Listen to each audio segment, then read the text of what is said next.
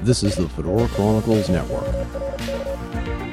This time at the Fedora Chronicles Radio Show, we talk with mastermind behind Space Machine Imagery, Ruud De Korte from Netherlands, Europe. We discuss his inspiration for photography, the nature of collaboration, finding good artists and costumers, and the power of a good camera with Adobe Lightroom. I'm your host, Eric Render King Fisk, and this is the Fedora Chronicles Radio Show number 83.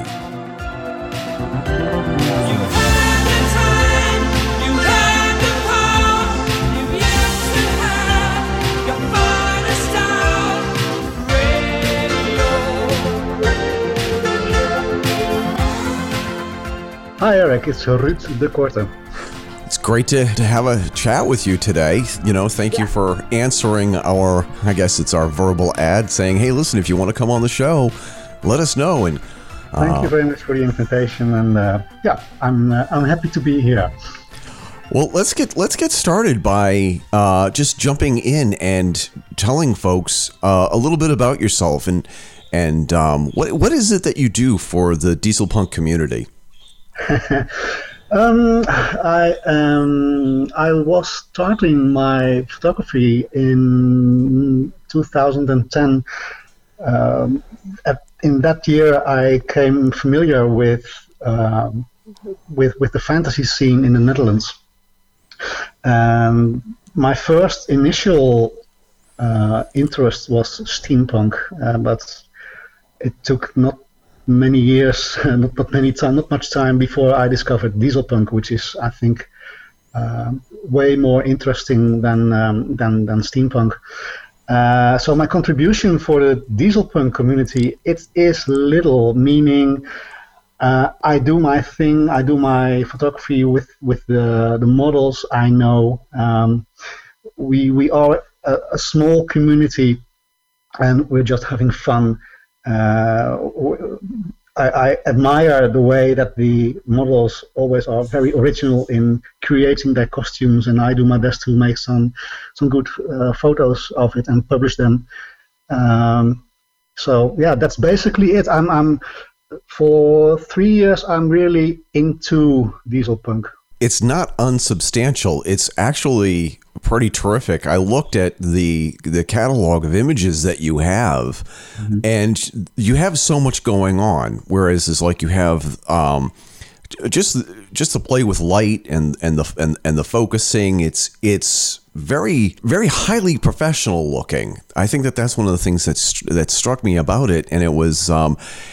Do you have any kind of like commercial purpose for this, or do people reach out to you and say, hey, we want to hire you to do this, that, and the other thing for us? Yes, I do have. I raised my own company in 2014 because I figured out that it was quite popular. I mean, if you Google my name, then immediately the images pop up. So I'm doing something good. And I raised my own company because I thought it's going to be a success, and it is. I cannot live off it. I have a job beside of it, but people are asking me to come along on their festival in Europe. Mm-hmm.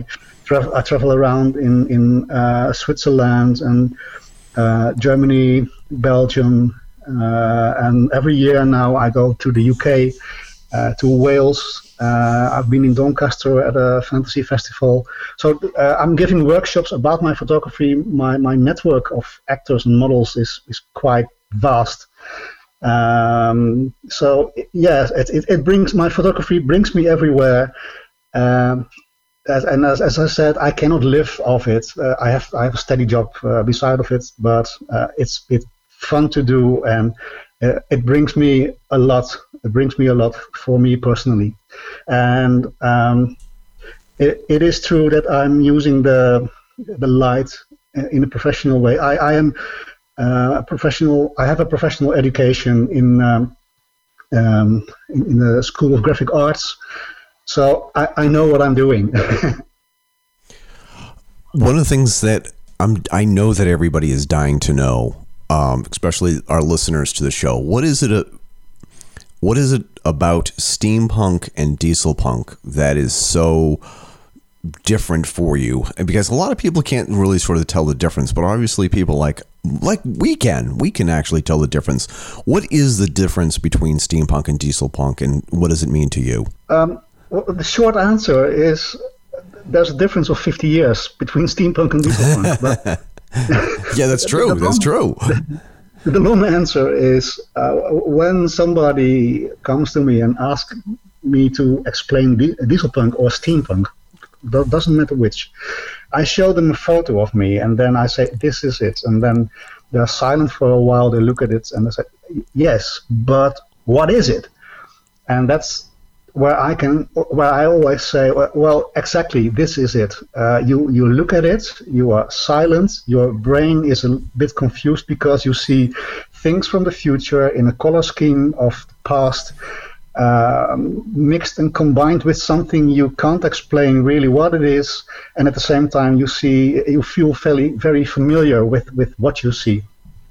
So it's future and past at the same time in one image, and that is something I always try to accomplish in my photography. I mean, it's very easy to make a portrait of someone, but to get the whole picture in a beautiful surrounding, that is something which adds always to the drama. Now, if you go back to the steampunk thing, it's always the Victorian era. It's always those typical corsets and the stuff from the Victorian era, which makes it typically steampunk to me. And dieselpunk, it's 50 years later, and it has a much more futuristic way to visualize. There were no dieselpunk engines in the steampunk era, so right. It's for me. It's really it's hard to explain. It is really the difference between the Victorian era and the 40s or late 30s, and that is in the end it is the same. It's future and past at the same time. Right, but yeah. I like much more the color schemes of the dieselpunk era, because it has not only this brownish and like steampunk has, but it has more the colorful things, which I think is more suitable for my photography. Do you also sort of get the feeling like I get with dieselpunk is like there's a sense of like longing or belonging to that era, whereas is like somebody had made a quote that the past is a different country, and it just seems like there's a sense of belonging there, for me at least. Do you feel that way too with dieselpunk more than steampunk? Nobody asked me this ever before. I don't feel like I don't feel attracted to wear an outfit like dieselpunk or steampunk. But if I had to choose, then I choose more the dieselpunk way. So longing to the era, I don't know, because it's not that long ago, and not that long ago it was also a time with a lot of political troubles and everything. So I prefer the luxury of today. Yeah. So I think in a way dieselpunk. Yeah, what I said. I'm longing more for the dieselpunk era than for the steampunk era. Yeah. Yes. Now, is there a certain aspect of the dieselpunk aesthetic that you actually gravitate towards more? Is it more like the style aesthetic, like the casual wear, or is it the quasi pseudo military look that you're shooting for? I think more to the point is there a certain flavor of dieselpunk that you like the most? I prefer to have people in front of my camera who are in control. They have the situation in control. And it doesn't matter how worse the environment is, like the old brick buildings and the deteriorating whatever. At that moment when they are in front of the lens, they are in control of the situation, and it doesn't matter if they are men or women. fact is, it's 90% women I have in front of my lens, and I like the strict thing about it, and it doesn't matter if it's in the military or whatever. It's the control thing which I think is very adds to the dieselpunk situation, because you have to be in control in a world where future and past are present at the same time. I want to also sort of ask you about your locations. You do take these great photographs in places that are just simply incredible. How do you go about finding your locations and your scenes? That's the secret. No, it's not the secret. How to put... Because I was starting with my photography in 2010, I thought that I have to be in the real thing. I don't want to use Photoshop for creating different backgrounds, because if I create different backgrounds, which is very easy, of course, with Photoshop, then I'm busy from a technical point of view. From a technical point of view, I have to think I want to have this factory, and then I want the model standing to be here. I want the lights coming from there, and then I'm thinking about how to create an image, and that is something I disliked, because then I'm busy from a technical point of view. For example, I don't use Photoshop. I do have Photoshop, but I use Photoshop only for removing things, but never to add things. And so that's the reason why I had something like that. Well, the decor, it has to be real. Yeah. Okay, so from that point of view, then you have to find out where are these locations, and that was really changing the way I'm looking at the world. Before I was just an ordinary citizen, but now I look from a different from a photographer perspective, and you can change the way you are looking at the world by I mean, Google is your friend. Just type in deteriorating buildings or whatever. Right. Yeah. In the end, I ended up with some locations which are really existing. Like there is an image where you see a lot of pipes in industrial plants. This is in Germany, and it's 2 hours drive from my house. And it's a factory which they were closing down around the 1970s, as I recall. And somebody said, well, maybe we should keep this place intact. So it's a complete plant. You can climb in everywhere. It's open to the public. They hired in a landscape architect, and he decided, well, these building and these building, we let them rot down. They will deteriorate in the end, and they will vanish. We place some trees over here and there, and so this is a landscape, a new landscape created of a plant which is actually shut down. So that's one of the examples I use, and for the rest, it's looking around and having contacts, and I always visit the locations first before I start shooting with a model. I do a good preparation always for doing the right things. There are also factories which are closing down or are how do you say it? They are demolishing because they're building new houses over there. It's just have a good eye, have a good ear, have a good network, and then you find these locations. They are really existing. Yeah. Because the locations that I'm looking at here for the diesel punk work here, the Space Machines Diesel Punk Atomics collection. Yeah. It tells a story, but the thing is that it was just like the story that it tells. It's one half your image, and then whatever I bring to the image that I think is really sort of fascinating. Was there an actual sort of script that you guys were working on, or did you guys just say, we're just going to take photographs and leave it up to the imagination of the viewer? I always work with a hidden agenda, and there were more photographers over there, and we split up in groups. And that's why I found out that this was such a beautiful location and so many good models that I wanted to have my own storyline in between. So it was my hidden agenda.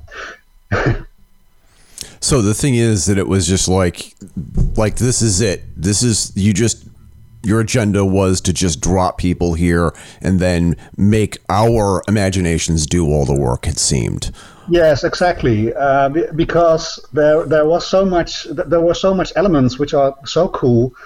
For instance, where the images where the complete group is starting to walk towards the camera. Yeah. That is.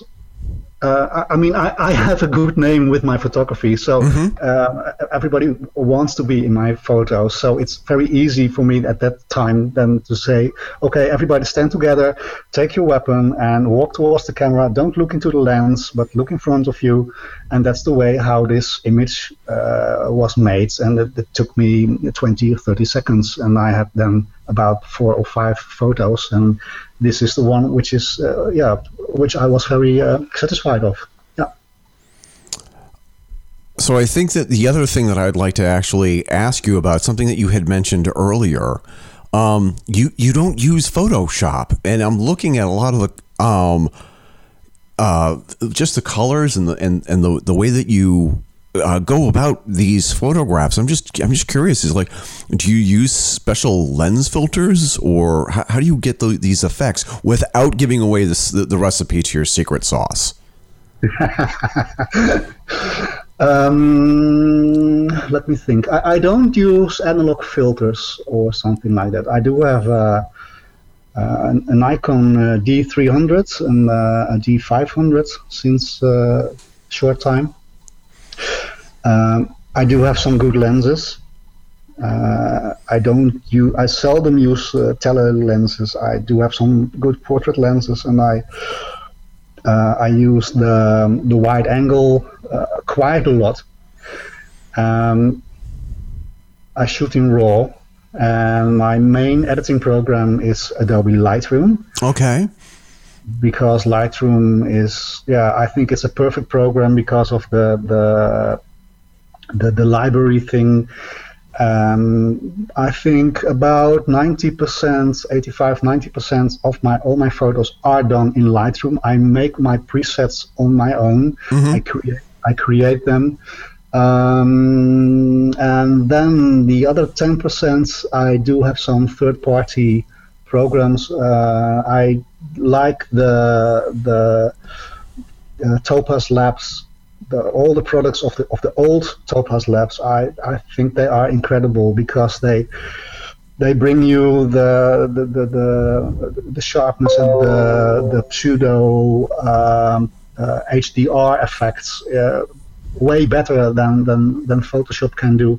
And the most important to me is software is a tool. So I want to shape something with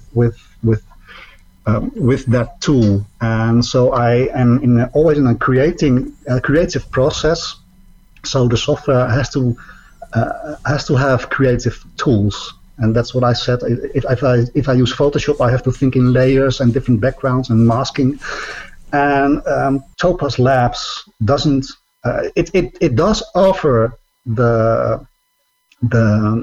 gradients, but it's more in a creative way.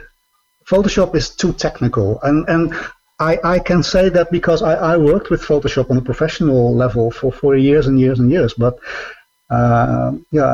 now I can do whatever I want. I can be creative, and then I need creative software. And it took me quite a while to find out which software is the best for me, for my personal workflow. So it's basically what I said, 80%, 90%, it's Lightroom, and the other 10% is Topaz Labs. All the plugins from Topaz Labs. Sounds like a not a commercial, but a testimonial to how great that they do with all the work that you've done. One of the things I'd also like to ask you is about the work process with your models and the collaboration. How do you find the people with these talented artists who also happen to be models? How do you find these people? That's quite easy in the Netherlands. I don't know if it's how it is in other countries, but we do have these fantasy festivals. And on a fantasy festival, everybody comes in, if it's a vampire or a steampunk and anything in between. And they walk around in a beautiful environment with a castle. It lasts for a weekend, and in a weekend we have 20,000 people walking along. 20,000 people meaning people who are dressed, people who are watchers, and photographers. So when walking around, I spot some people which I think, well, they look beautiful, they have a good outfit. And then you ask to someone if it's okay to take some photos of them. I develop them, I exchange my business cards, or nowadays I don't use business cards anymore. It's all done by the social media. I send the photo to the model. And if I get a wow, then then the first contact is born for the second photo shoot. This is how I started in 2010. Just be there, look around, shoot, make contact, and I can say that within 3 years I had a good personal database of models, and nowadays they're people are asking me if I want to take a photo of them. So yeah, I think it's that's a natural process. So it is quite easy in the Netherlands. So you reach out to a lot of like steampunk groups and conventions, stuff like that, and that's where you get a lot of your models. Do you have a core group of people that you work with? Yes, I have a core group. It started all with a model. Her name is Constance Bashford. Look her up, constancebashford.nl, I thought. It's the masked, red-haired diesel punk model. We've met in 2010 without knowing each other. And within a year, we became friends. And she has a large database of people, and also I do have a database. And 1 year I was invited to come over to the UK, which is quite a funny story, in fact. I was invited to come over to the UK. I offered them to give a workshop about my photography for the photographers. And I would bring along 2 Dutch models for giving the workshop. And that was okay. So I had 2 models.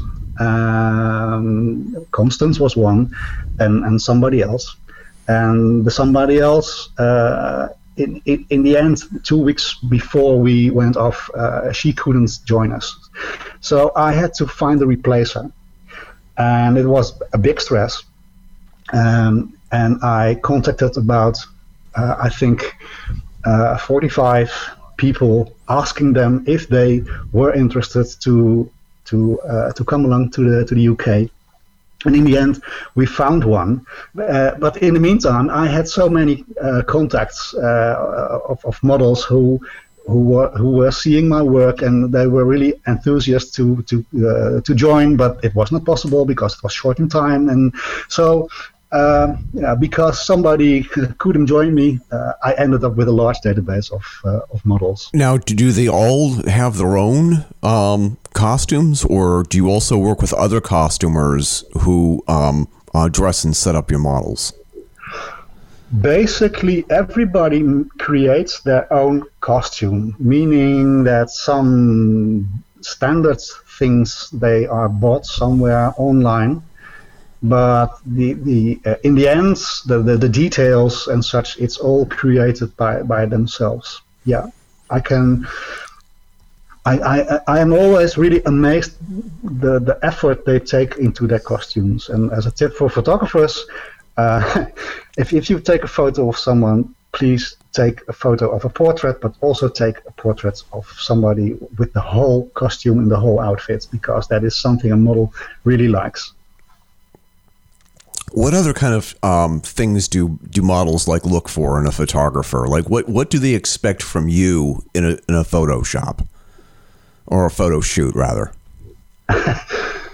What they expect from me, I really don't know. They know what I can do. They know my portfolio. They know my internet site.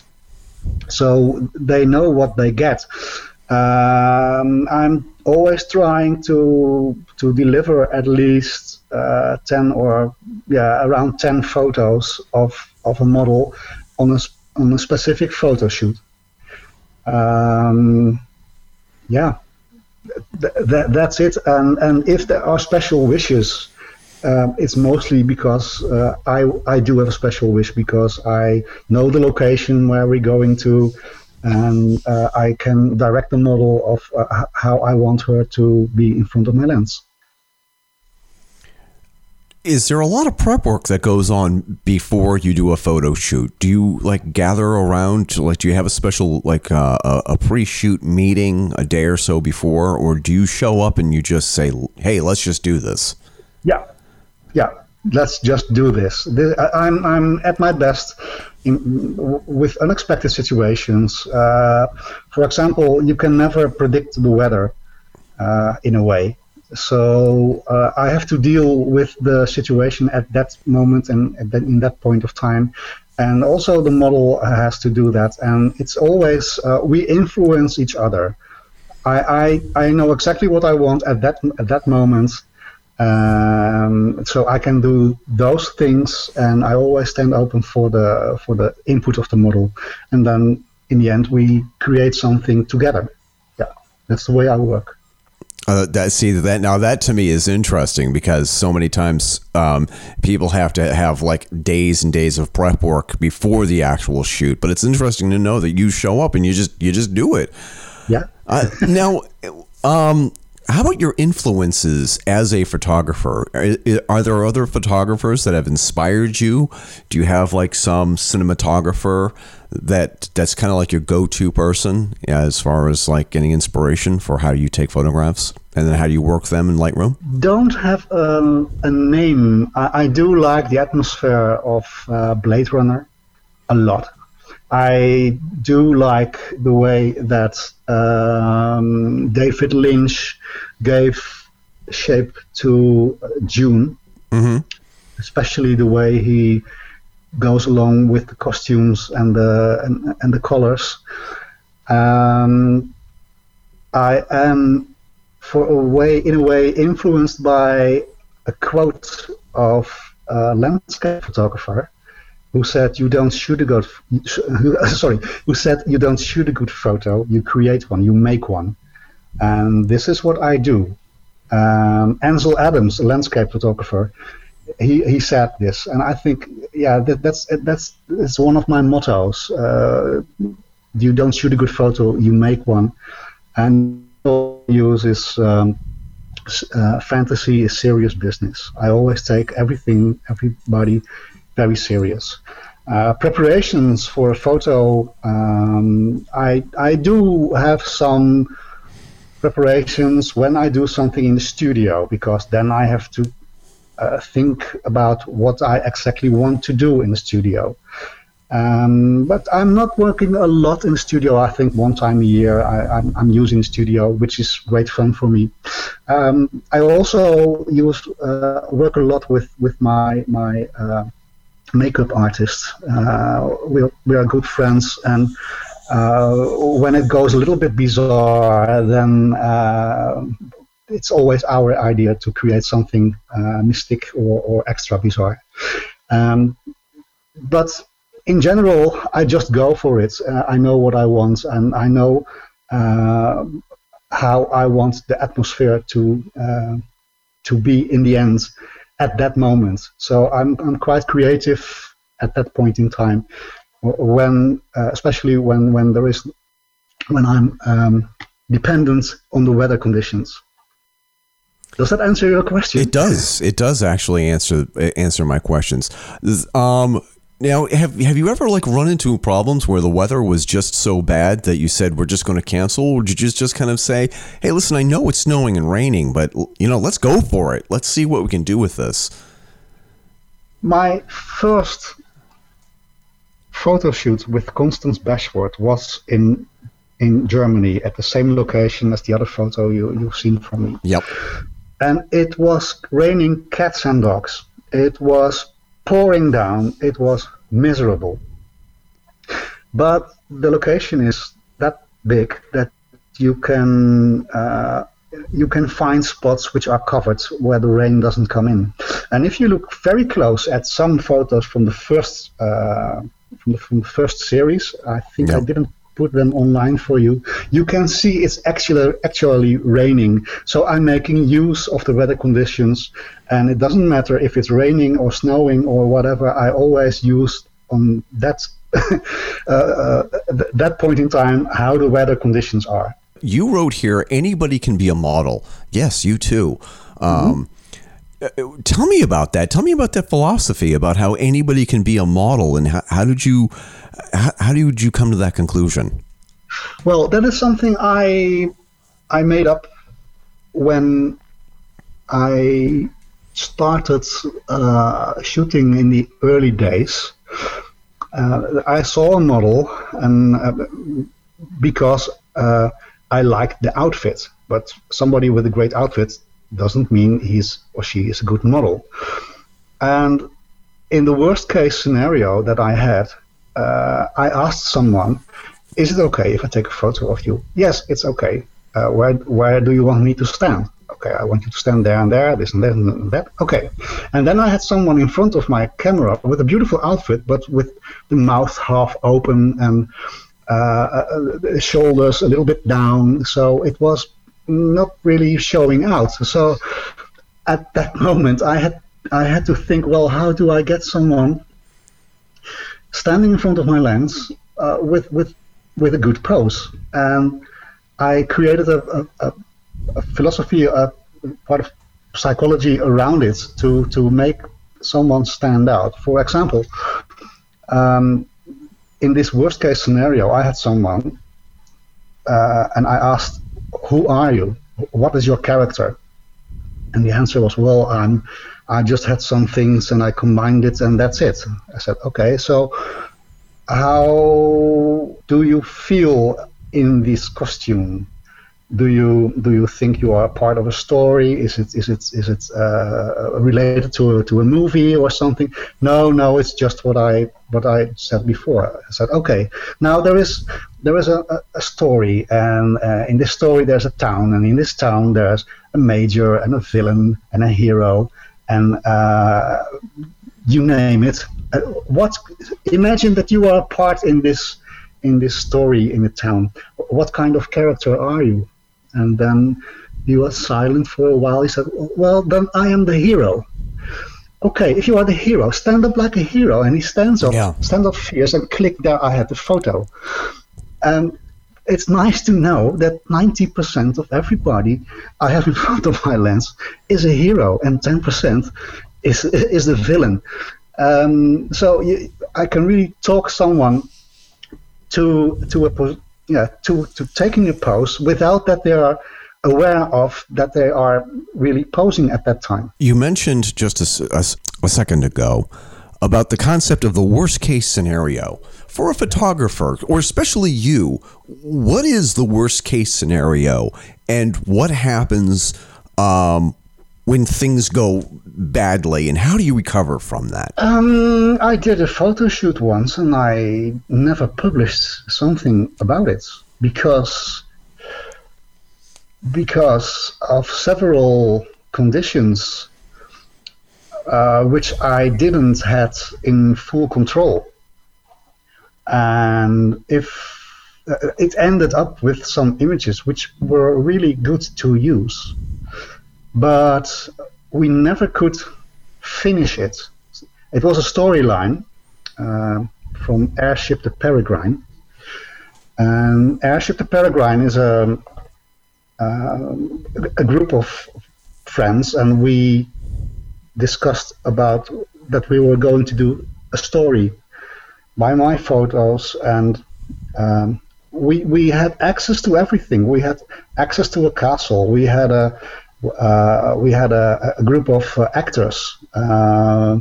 We had for the trailer, I had a composer who was willing to compose music, especially for the trailer. It was broadcasted on a large screen and a video screen on a steampunk gathering, and people were quite excited about it.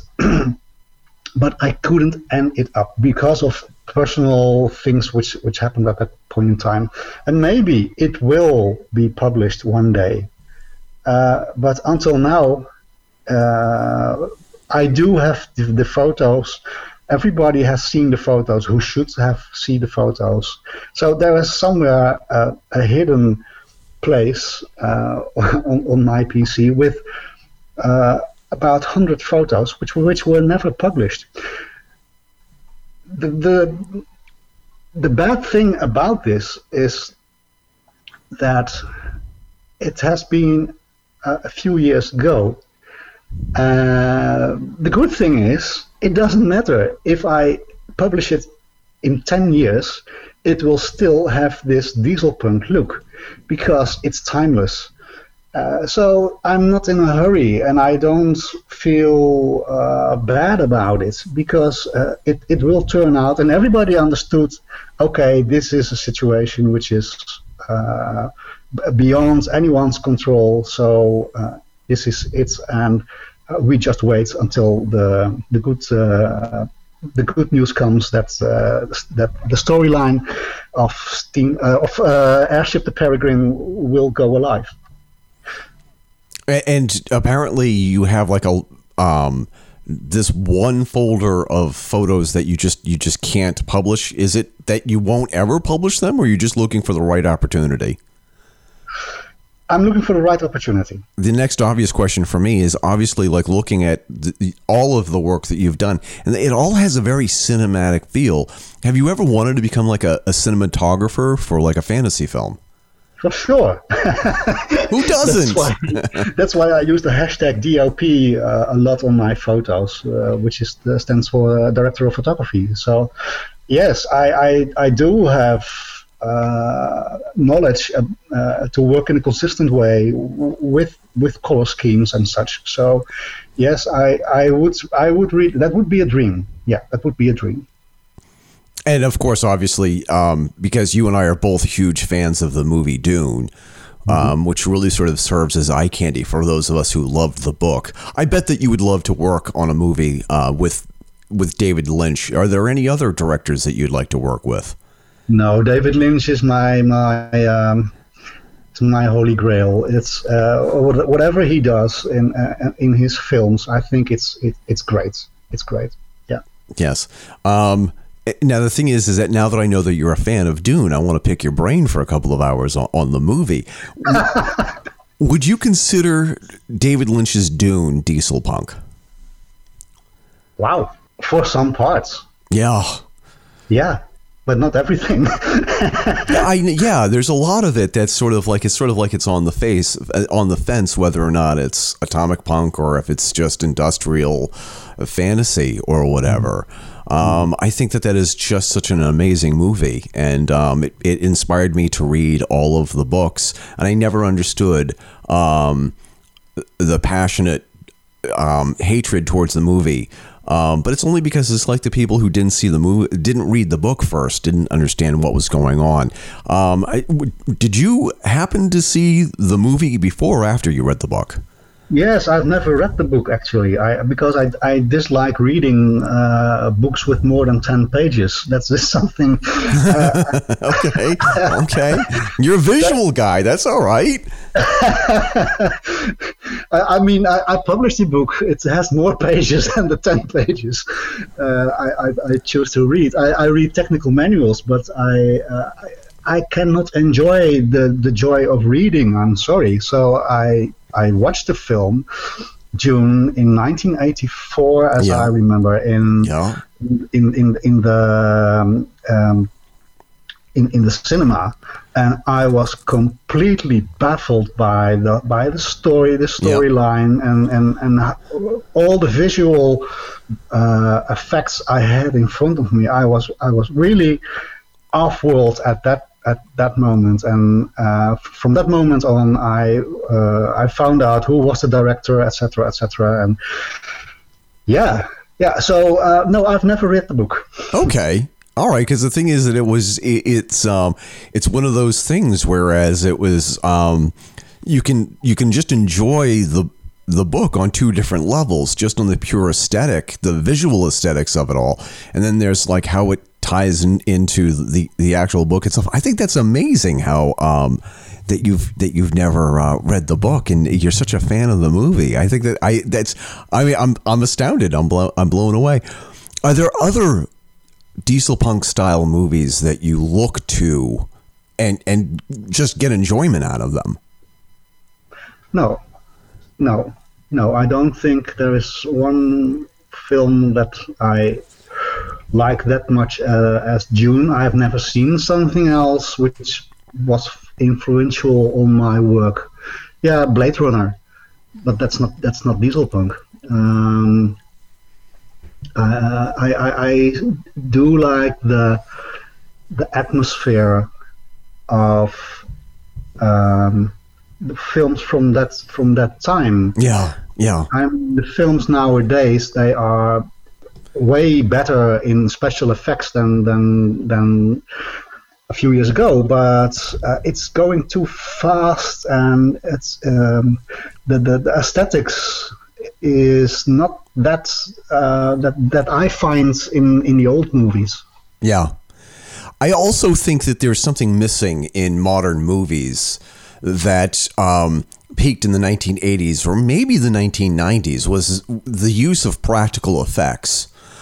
Where everything had to be like real and live, and we're losing something with digital effects. And obviously, you must agree with that.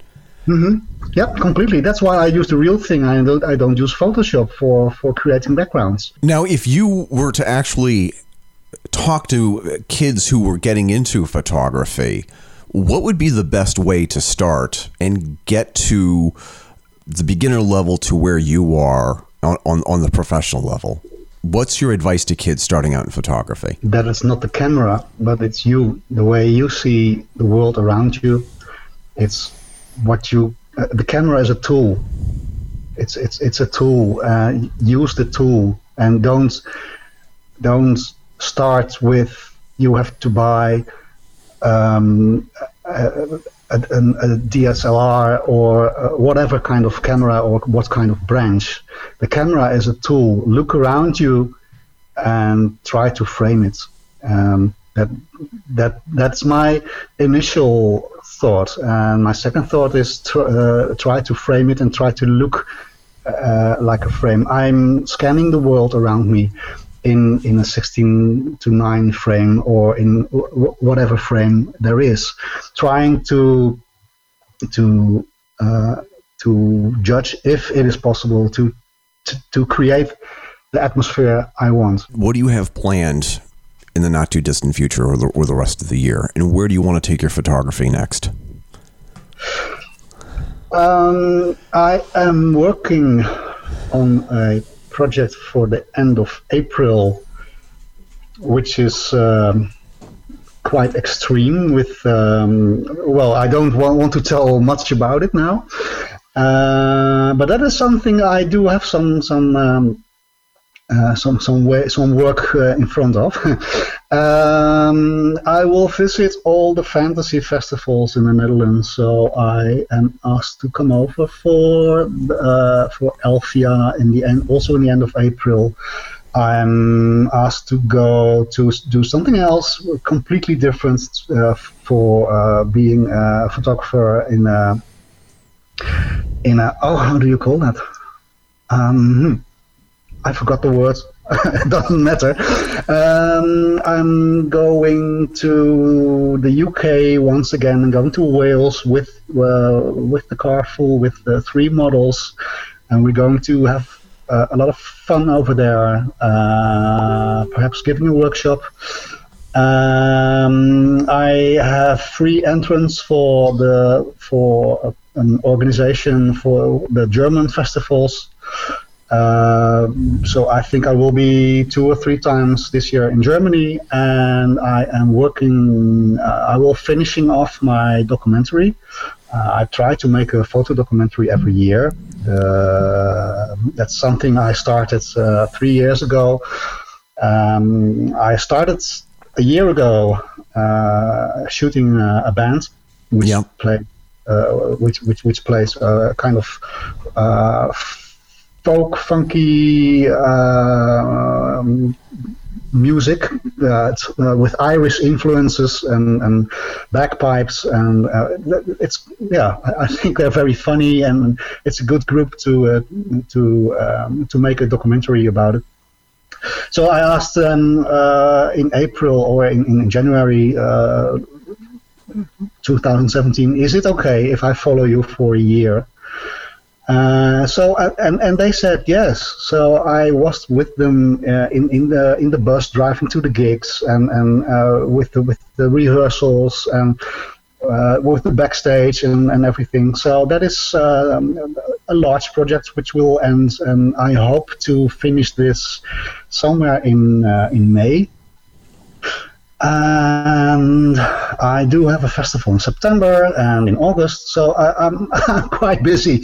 I do have a lot of things, and I expect a lot of good new photos because, with my new camera and new lens, I think I have really some good things extra to offer especially for the trained eye.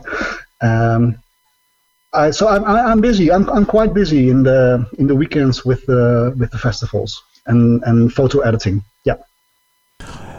So before I let you go, just let us know how can we find you on the internet, and how can we follow you on Facebook and Twitter? You can find me on my homepage initially. RuudDeKorte.com.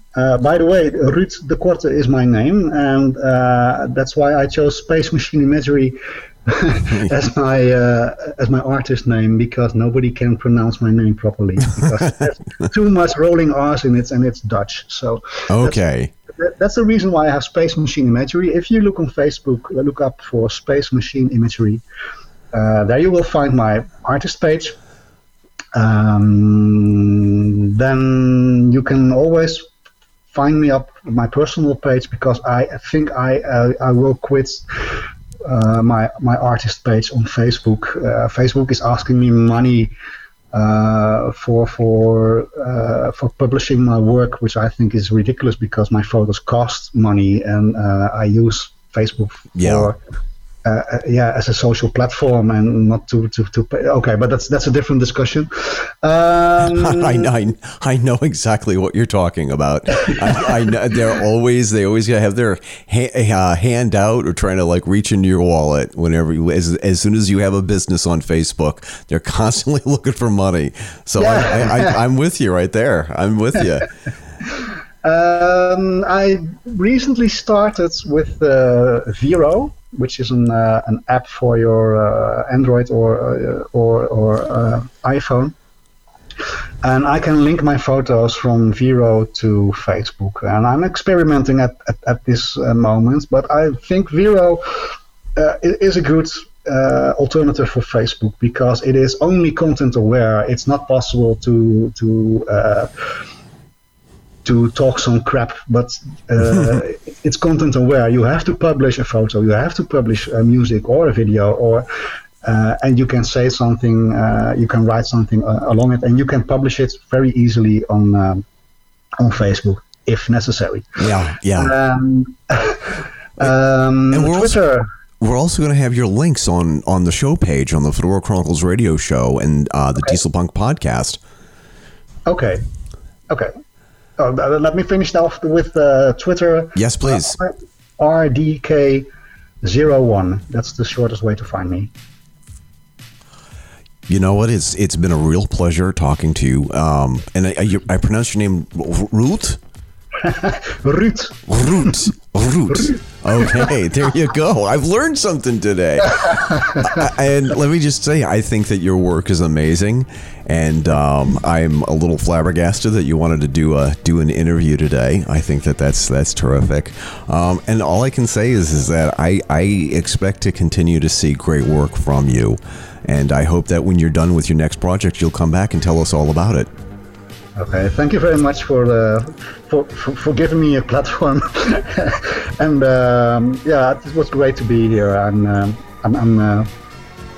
looking forward for the next time. Oh, that's terrific! I cannot wait. We'll always have a seat waiting for you here on the podcast.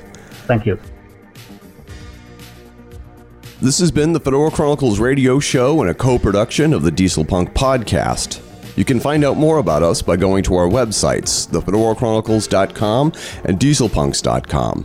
Be sure to subscribe to us on iTunes, Google Play, and SoundCloud. You can find these links on our homepages. Be sure to visit our sponsors, Chester Cordite, Landron Artifacts, and the Trinity Whip Company. Also, check out the friends of our show, Penman Hats and Reconstructing History. Once again, this is Eric Render King Fisk signing off, and keep your chins up and your fedoras on.